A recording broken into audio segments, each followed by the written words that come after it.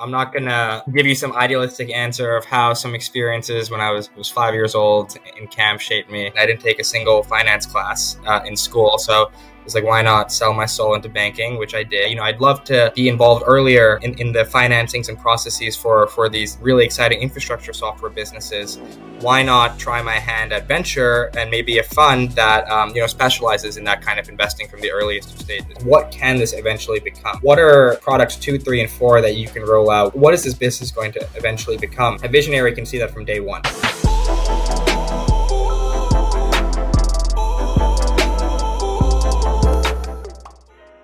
What's up everyone, Sherson here, and before you listen to this episode, we want to give a huge shout out to the city of New York.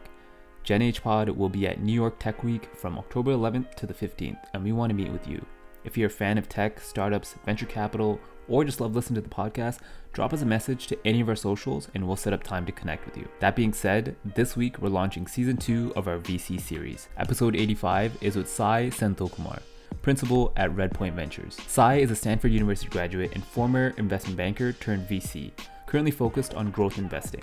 Sai looks for emerging companies and markets to support with an infrastructure software. Redpoint Ventures partners with visionary founders to create new markets or redefine existing ones. The firm invests in startups across the seed, early, and growth phases, and since 1999, they've backed over 465 companies with 140 IPOs and M&As, including Netflix, Twilio, and Zendesk. Currently, the firm manages $4 billion across multiple funds. So we speak with Sai about his career thus far. He details the transferable knowledge and networking skills he used to transition from IB to VC. He describes what makes an interesting market or company for investment, visionary founders and how to identify them, and the metrics and factors that go into a successful investment. This was such an information-packed episode to start off the new season that we hope you enjoy. We have Sai from Redpoint Ventures. Welcome to the show, man. Excited to be on. Thank you so much. So, as always, we always start off with kind of learning how you actually entered the space, specifically VC. We've heard a lot of different stories, some from small towns coming from a science background, some from, different areas and growing up from there. So from your earliest days, what kind of experiences were prevalent in your life that kind of influenced your pathway into venture capital? Yeah, totally. I'm not going to give you some idealistic answer of how some experiences when I was 5 years old in camp shaped me to be a VC. But, in school, I studied engineering and was involved with a lot of startups, since freshman year. I even ran a small startup during my senior year and quickly realized how difficult it is to build a company. And maybe it's better to be on the other side for a bit and see all of the different ideas and work with some stronger founders. That experience running that startup helped me develop, a real sense of empathy and humility that I try to bring to every interaction I have with entrepreneurs. And so my first job out of school was tech banking. I was an engineer at first and realized I didn't want to write any more code, and I didn't take a single finance class in school. So it was like, why not sell my soul into banking, which I did. But, the good part of that experience was that I was involved with some really exciting financings for a breed of software businesses known as infrastructure software, which is where I spend most of my time with. So companies like Datadog and MongoDB, was involved with some of their, biggest financings and transactions. And that kind of experience was like, hey, I'd love to be involved earlier in the financings and processes for these really exciting infrastructure software businesses. Why not try my hand at venture and maybe a fund that specializes in that kind of investing from the earliest of stages. So yeah, that's kind of a roundabout path, but that's how I ended up at venture. I'm curious, what kind of cross-functional skills have translated the best from IB and going into VC? Yeah, I think one is like a forced work ethic, when you're working all those hours. But I think, especially where I play and we can get more into it, but growth investing, where these companies have some scale and some traction, I think modeling and all of that helps, tremendously, especially as we're going earlier and looking at these businesses and trying to determine these signals earlier. And the other thing is, I think going back into my experience with tech banking and spending some time with these infrastructure providers, was able to see and learn about these spaces well before kind of entering venture, which I think, has helped. Got it. Got it. And, oftentimes we also talk about this concept of mentorship and someone Yeah. kind of steering you down the path towards VC or even like banking, whatever it might be. For you, first, could you maybe help us define what your concept of a great mentor is, and then maybe who that person was to you? Yeah, totally. Yeah, so a great mentor, I think for me, is someone who's been in your shoes before. It's someone where in X years you would ideally come close to being or being, and you can, come to them whenever with questions, and they will give you honest feedback, on the spot. So, in regards to my role at Redpoint Adventure, it's an easy answer. It's my partners, Logan Bartlett and Scott Rainey. They've been in the business for a long time. And we'll get more into kind of Red Point and our structure, but super intimate team where you can get that feedback where a lot quicker than maybe some other funds where it's a lot more hierarchical. And so yeah, those two guys would be great. Awesome. And I think it's always important to have that individual who knows kind of what you want to do as a career outlet in terms of where I want to go in the future and just provide you context, especially where you're working at. The other thing I kind of want to talk to you about is like more personal. And I Yeah. noticed just the reading some of the stuff that you love traveling and it's a very important part of your life. And so how is immersing yourself in like different cultures and having those experiences enhanced your ability to actually invest? Yeah. I think just from a broad perspective, it's forced me to take a step back and take a wider perspective on a lot of investments, and maybe I'm missing something or overlooking something. So I think, instead of rushing into an investment, with one particular view, yeah, it's a forcing function to just take a step back and look at it from a 30,000 foot view. And what's like your favorite place thus far that you've been to, and like what was the wildest kind of thing you did? Gosh, that's so hard. I think it was probably South Africa with my family. All that from jungle safari trip down to the Cape of Good Hope and shark cage diving. All of that was awesome. Yeah. Awesome, awesome. All right, so Red Point. So you mentioned earlier that your personal focus is on the growth side, which a lot of the listeners are been kind of attuned to kind of the early stage investing, so pre-seed, seed, but a lot of your focus is on more later stage. And so before we get into those details, could you describe first how you met the team at Red Point and then the firm's thesis as well? Yeah, totally. So how I met Redpoint, when I was an investment banking analyst, I had a friend who used to work there, and from there it was some really easy conversations, and given kind of my a little bit more technical background, I studied engineering in school and was involved with some of these more technical software businesses. It was the right fit, and yeah, so getting into Redpoint, we've been around for 20 years. And we have two separate funds, which is most important. So we have an early stage arm that is more kind of seed and classic Series A investing to businesses that are pre-revenue. And we also have a growth fund, and we call it early growth in the sense that it's one step after from our early stage fund. So Series B and C opportunity, sometimes Series D, into these growth stage businesses that are, have clear product market fit and are scaling rapidly. And we kind of come in to help accelerate those go-to-market efforts and provide some more capital for those endeavors. So we have those two funds. I spend most of my time on the latter, the growth fund, where, I look at a lot of enterprise software and B2B companies, the particular focus on like infrastructure software. So companies that support application level companies like Snap and Facebook. So these are database businesses, data infrastructure businesses, cybersecurity, machine learning, DevOps. That's where, the growth fund for the past decade has had a lot of success. So, early investors in companies like HashiCorp, Snowflake, Stripe, Twilio. These are all enduring brands and legacies, but we've been involved since the earliest of days. So yeah, that's Redpoint in a nutshell.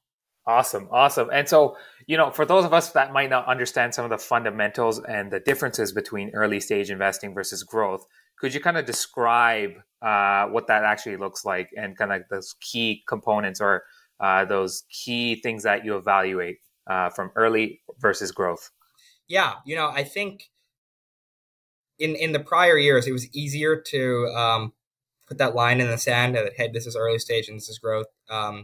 Fact is that a lot of rounds have been pulled earlier. So a company that's raising a Series B or C is really a Series A company, by the old definition. But I think the way we have always described it is that if there's a level of product market fit or clear product market fit, then it would fit more towards the growth side. Whereas, the difference between early stage investing and growth, in my opinion, is our early stage partners and investors in our fund, they all come from an operating background. So they have more of a product oriented mindset to looking at investments. They're looking at ideas and, maybe they're not dealing, maybe some of these companies have revenue, but it's definitely on the earlier side. Whereas with growth, it's a proven product. There's a clear product market fit, if not almost product market fit. And maybe there are some underlying metrics. It's more momentum style investing where we're looking at a bunch of different companies in one specific market that are all going after this market for a clear reason. It's a really interesting market. They all have some revenue, and we're trying to pick the number one. So that's kind of how we define early stage versus growth. And for us, that's, when you get into the specific definitions, Series A and seed is early for us, and everything beyond that is growth. Got it.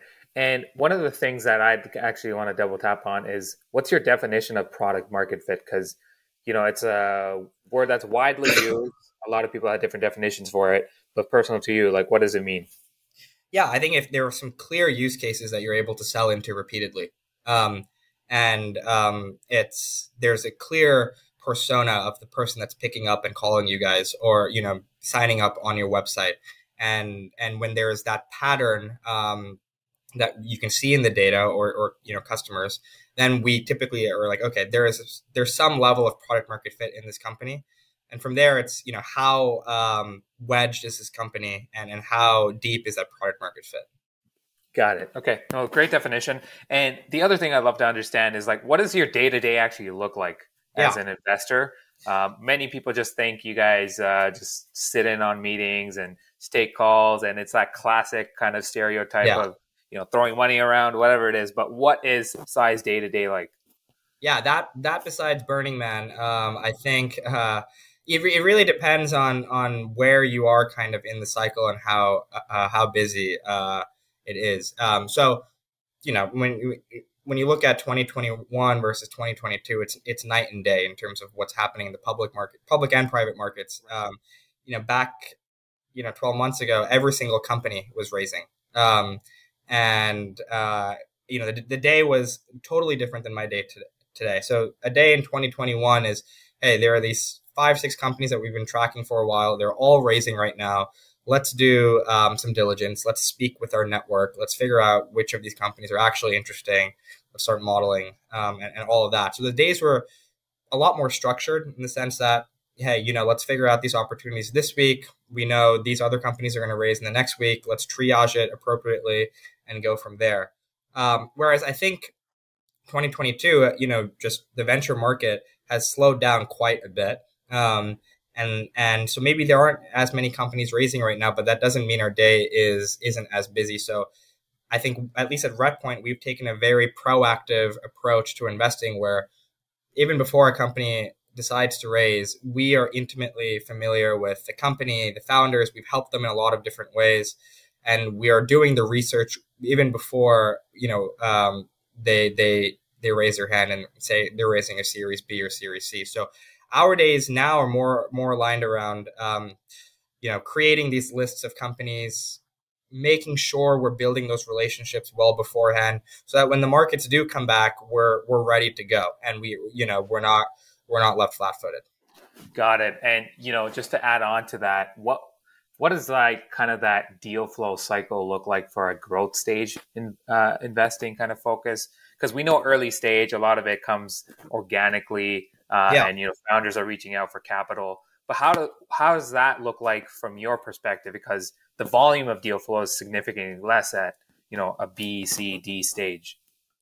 Yeah, and the typical channels for us in growth is, we're pretty close with some early stage investors, and we track what they're doing, closely, and we're speaking with them on, their exciting portfolio companies. We also have, use a tremendous amount of data science in our sourcing. So we have a lot of different trackers, and just products out there that measure signal in the market. That signal in a lot of different ways. It's maybe looking at a company's headcount growth. Maybe it's looking at a company's open source traction if something's starting to pop off. So we have a lot of these data science efforts internally, to make sure we're at least not missing companies. So yeah, it's a lot of different channels. It's definitely slowed down this year. I can say our early stage team has been incredibly busy though. Yeah, yeah. But yeah, so there's definitely a discrepancy between early and growth in general. And it'll take some time for all of these early stage investments to actually raise a growth round. But yeah. And I feel like, some of the later stage focus is less more so focus on, say, they stem away from like the founder evaluation, team evaluation, because you've kind of got that cemented. It's more so like kind of that total market evaluation as a whole, and that opportunity. And you bring up this concept of, defining an interesting market opportunity. So what is that? Totally. And, I think especially in growth, you're investing in companies where, the valuations can be north of $1 billion in a lot of instances. So an interesting market for us is one that's not only here to stay, but also grow very quickly over the next several years. And even better is, if the market is a natural wedge to some adjacent markets that could increase the TAM. Investors often speak about platforms. And what like a platform is. Companies like Snowflake and GitHub, they've created real platforms in the sense that so many other companies are built around those individual ecosystems.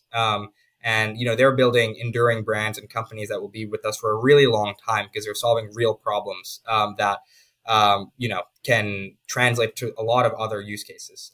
So yeah, we look for those markets that are just growing very, very quickly over the next several decades. For, say, markets that haven't fully matured or they're kind of brand new and they're kind of developing a brand new stream of market, how do you evaluate those opportunities? Because, there's no historical data to kind of signal how this is going to kind of pan out in the future.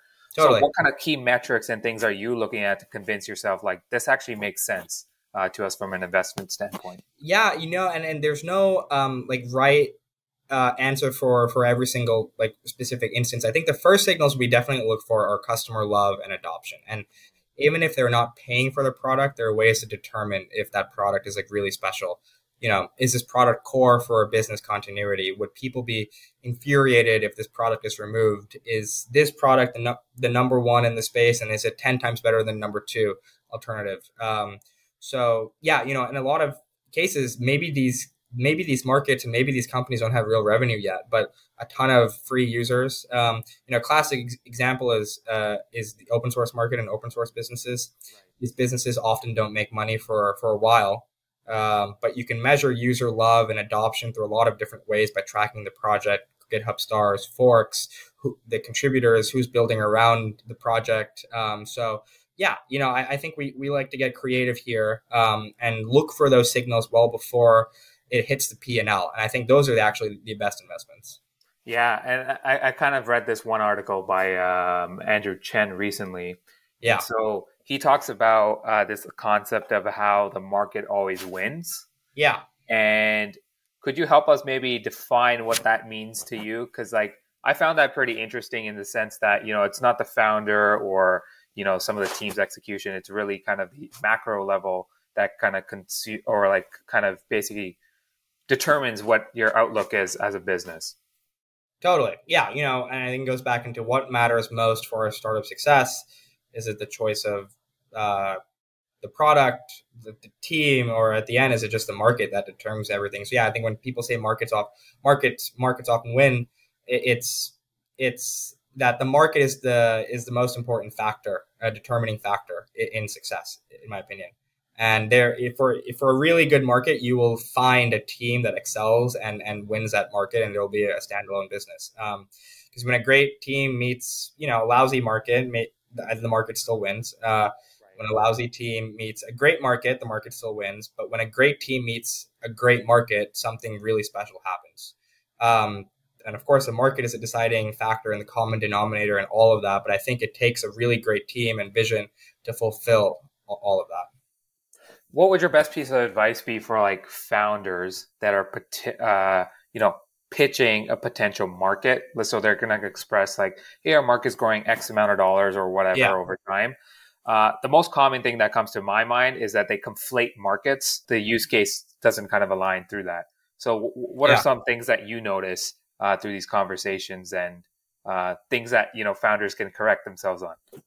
Yeah, I think conflating markets is definitely the biggest one. Instead of citing some massive TAM number on your first slide and saying we're going to, take all this spend, we would much rather see that a founder is hyper focused on solving one very specific problem that is important. And then we can talk about the other markets that you're going to get into, the product roadmap to address those other problems and what like the ultimate grand vision is. But I think obsessive founders tackling one specific problem are often the most successful. So that's, yeah. Got it. Okay, so let's do a small little case study on one of your investments that you've made, and that's on Monte Carlo. So, Yep. Walk us through how the opportunity first came about, and one, obviously describe what the business does, but how the opportunity came about, and maybe the first impressions you had of the team itself. Yeah, totally. So Monte Carlo is a data infrastructure business that's operating in this emerging category of data observability. So if folks are familiar with what Datadog is and what they're doing around IT observability and infrastructure observability, Monte Carlo is doing the same for your data systems. So they prevent what data folks call data downtime, which occurs when data is wrong and data is sprawled across all of your different systems. So this could lead to a lot of really bad problems and important problems to solve, like faulty reporting and dashboards, or the incorrect inputs for machine learning models that are then shown to the end consumer in some way, or for an ETL pipeline, which is basically sending data from one place to another, something can get messed up. So data correctness and having high quality data is probably the most important problem within the data world.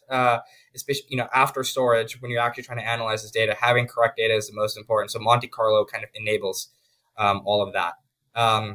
How we came across, Monte Carlo, and actually this category broadly, was just, we were closely involved with the data infrastructure category since the earliest of days. So, yeah, okay. We at Redpoint, we led the Series B into Snowflake back in 2015.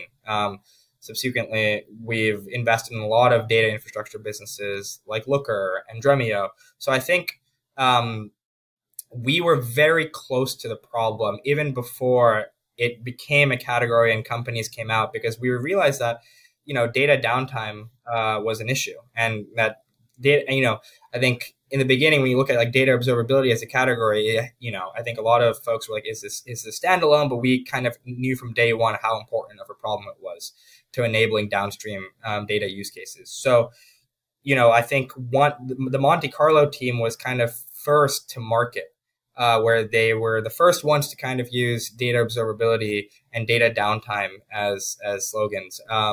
That's kind of how we came across the investment. Got it. And with regards to kind of this concept of value adds from a venture capital firm, the team could have obviously gone to other VCs, potentially get funding from them. But what made Redpoint for you potentially stand out in terms of providing? Was it that expertise in that domain that gave them somewhat of that comfort level of saying, yeah, you guys should be our lead? Yeah, I think it's, we were lucky. We were involved in businesses like Snowflake and Looker from the earliest of days. Monte Carlo is a natural extension of those businesses, and very similar to those businesses. So one, I think it's our track record in the space.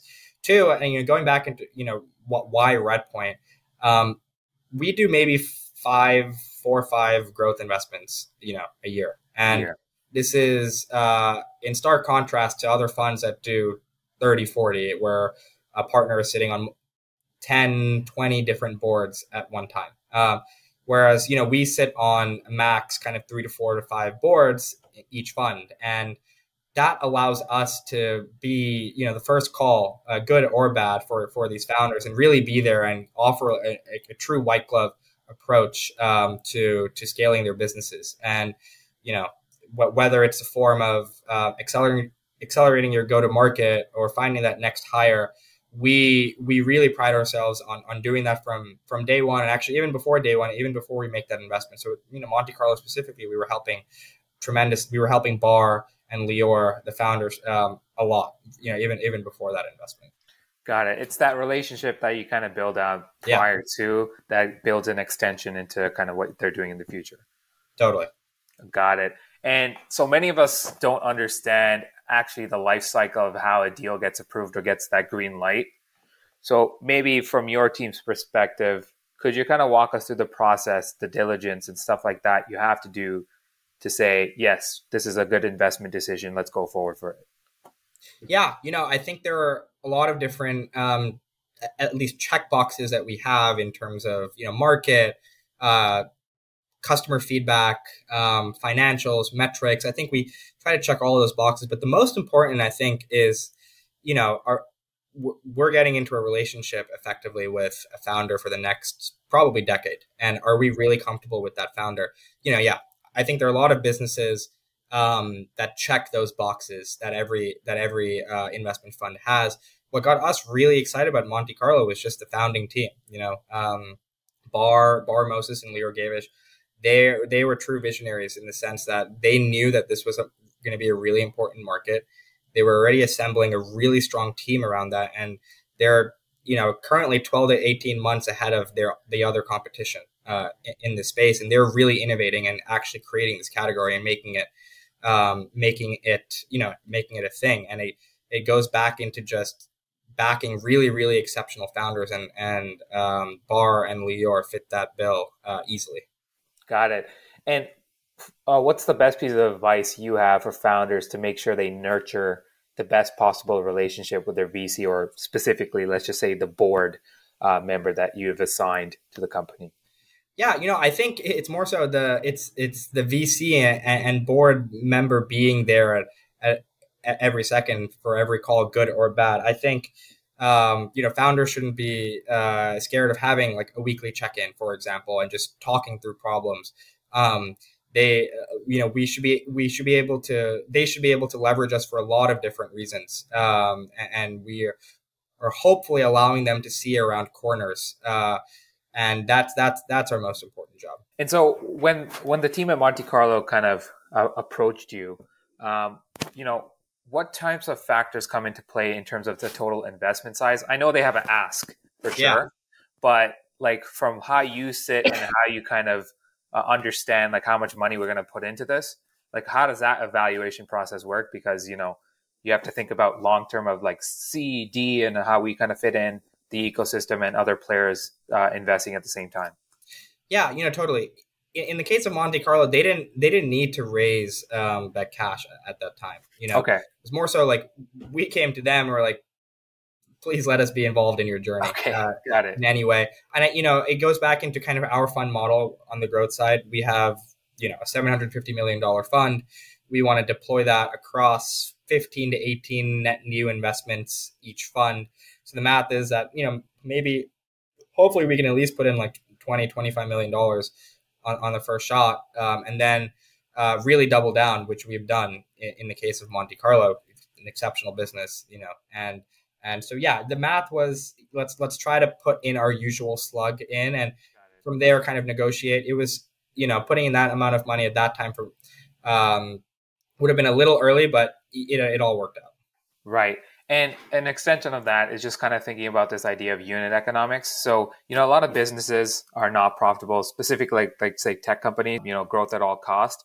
Yeah. Where do you kind of see the future of say tech business and business models going? Is it kind of being more lean and focusing on getting to profitability earlier, or it's dependent on kind of the industry and what you're building? Yeah, I think it depends on the industry and what you're building, but typically for these venture-backed businesses, the model has been fund this growth at all costs. We're going to figure out profitability later, the path to profitability later. And I think that's hurt a couple of, businesses that have entered the public markets but haven't fully solved that profitability question and have those levers that they can adjust to become profitable. So I think, the mindset is still, hey, let's grow this business, really quickly. This is a venture scale business. This isn't some family run business.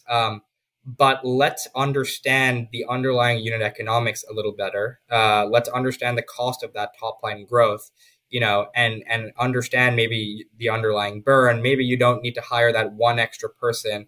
Maybe you can operate in this way, a little bit more and optimize your business. So yeah, the conversations have definitely shifted more towards, do we need to actually spend that money on this?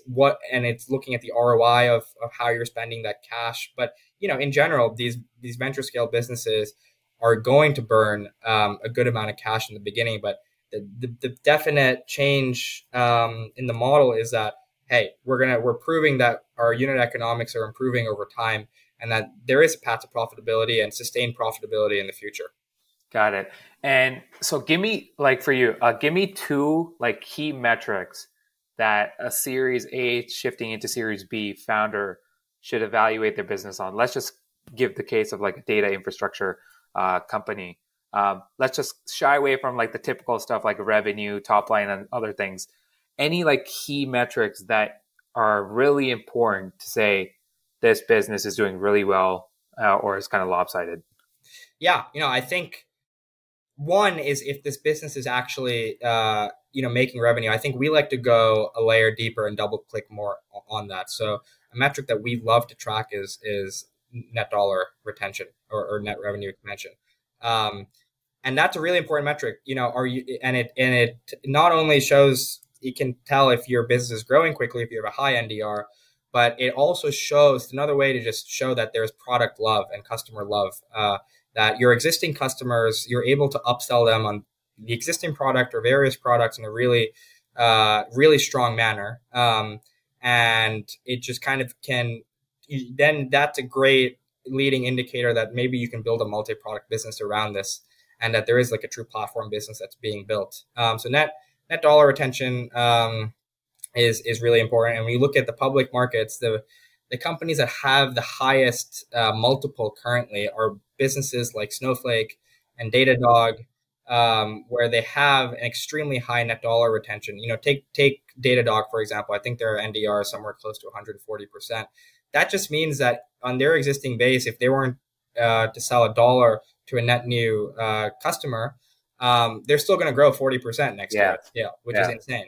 And then that creates a really easy base for you to then start selling into newer customers and grow double. So these businesses like Datadog and Snowflake, they're doubling year over year at massive scale, which we've never seen before. So I think net dollar retention is a great metric. The other is just we just love looking at core customer data, customer signups. Is there a lot of churn that's happening? And then there are a lot of other metrics that are associated with that, like increasing ACVs and all of that. But yeah, I think we like to take a very customer-centric approach to those kinds of businesses. Got it. Earlier, you mentioned this idea of a visionary. And so it's a term that's so often used, but not well understood. So how do you define visionary and why are they so special? Yeah, I think a visionary is someone, I think going back, we said, really a founder is really obsessive about one single problem is going to be successful. But yeah, no, I think you need to pair that with being a visionary, and that what can this eventually become? What are products 2, 3, and 4 that you can roll out? What is this business going to eventually become? And I think a visionary can see that from day one, and not maybe build to that over time. So that's what makes a visionary so special. If you were to say, let's just say beyond your portfolio today, but if there's one ideal visionary that comes to mind, who is that for you? Yeah, it's probably, going back to I'm very familiar with the infrastructure markets. I think it's a company like Datadog. Olivier there, the CEO, they started in APM, then they got into infrastructure monitoring, now tracing. They built, a 3-4 product business, and now they're getting into security. Everyone thought that this was just an infrastructure monitoring tool in the earliest of days. It was going to tap out at some point, but they're building a real platform here. And so, yeah, that goes back into being really obsessive about one problem in the beginning, layering on a lot of other products and entering adjacent markets with that initial wedge, and then just going broader from there. But yeah, you need it to be a visionary to see all of that. Got it. And in your opinion, are visionaries better executors or storytellers? And like, Yeah, what do you feel is more important? yeah, it's a tough one. I think the visionary, I will lean towards more being a storyteller in the beginning. I think you can put some really smart executors around you, still hold that vision, and be a visionary. I think in the long run, you need to be a better storyteller, and that should work out if you're able to hire well. Got it. And so, more of a general based question now, coming into like entering as a career into venture. What steps, if I were to want go into venture, should I take today to enter the market? Yeah, I think it's kind of understanding, one, if you did have some money and you were in the shoes of an investor, what kinds of companies do you find most interesting? What spaces do you find most interesting? It's following those businesses and the founders in that market. And then from there, it's kind of looking at those different funds that specialize in what you're interested in. So if it's consumer investing, it's these funds. If it's, cybersecurity investing, it's these funds. And then from there, it's meeting founders, it's meeting VCs, it's networking. So much of my day to day is just networking with other VCs, and that's such an important skill. So building that even before starting day one will be important. Got it. And networking, how should one approach it in making sure that one, it's authentic, but two, they actually develop a relationship? Because sometimes you might come off as transactional. You don't want that. So, like, what's your process in terms of networking and making sure it's a valuable relationship that you're building out? Yeah, for me, it's meeting perhaps an investor that shares the similar interests to me, like for example, within infrastructure and enterprise software investing, we can bounce back ideas back and forth. It isn't as transactional as, hey, what deals are you doing? What is your most successful, or what companies are working in your portfolio? It's like, hey, what should we both be chasing? What markets are the most interesting? This is a really cool startup that's come out in this market. Wanted to flag it to you because I know you're interested in cybersecurity, for example. So yeah, you can make it more of kind of a learning process with them, and so that it's not as transactional. Got it. So, sorry, that's kind of the bulk of the podcast there. Cool. One thing we always love ending off with is a little lightning round. So, four little questions, a couple seconds to answer each one. So, let me know when you're ready to go. All right, let's do it. All right. First question. Favorite book of all time? It will have to be Open, which is Andre Agassi's autobiography. Okay, Love, cool. I haven't love read that that, book. but yeah, awesome, You have or awesome. haven't? I have not. That's the first time I actually heard of it. So I'll put Yeah, that on my I'm a, list. I'm a huge tennis fan and used to be a tennis player, and yeah, just reading that book was great. Okay, cool. If you could have dinner with one person, dead or alive, who would that be? Okay. Um, I'll have two answers. One for alive is, again, a massive tennis fan, Roger Federer, probably. Uh, and dad would be, let's see, Abe Lincoln. Oh, cool. Um, Thoughts on singularity? Yeah, I don't. I think it's. I'm a huge sci-fi fan and fiction fan, and I think the hypothetical future where technology is out of control. I don't see that happening. But jury's still out. Maybe with AI and all these bots, who knows? But I don't think so. Yeah, hopefully Boston Dynamics doesn't come up with some next new technology Yeah, that kind of destroys everything. Last question here. Do you like pineapple on your pizza? Yes or no? definite no. That's too weird for me. Okay, sounds good. We're on the same page there. We've had a couple of fights around the idea of pineapple on pizza. So, No, yeah, good that's a to hard good one. to know you're on my side. All right, so sorry, that's kind of the end of the podcast. There, any last words for our audience, and where can potential founders listening to this find you? Yeah, you can find me on Twitter at SciVC, and yeah, we would love to speak with all of you, and so don't would love for you guys to hit us up.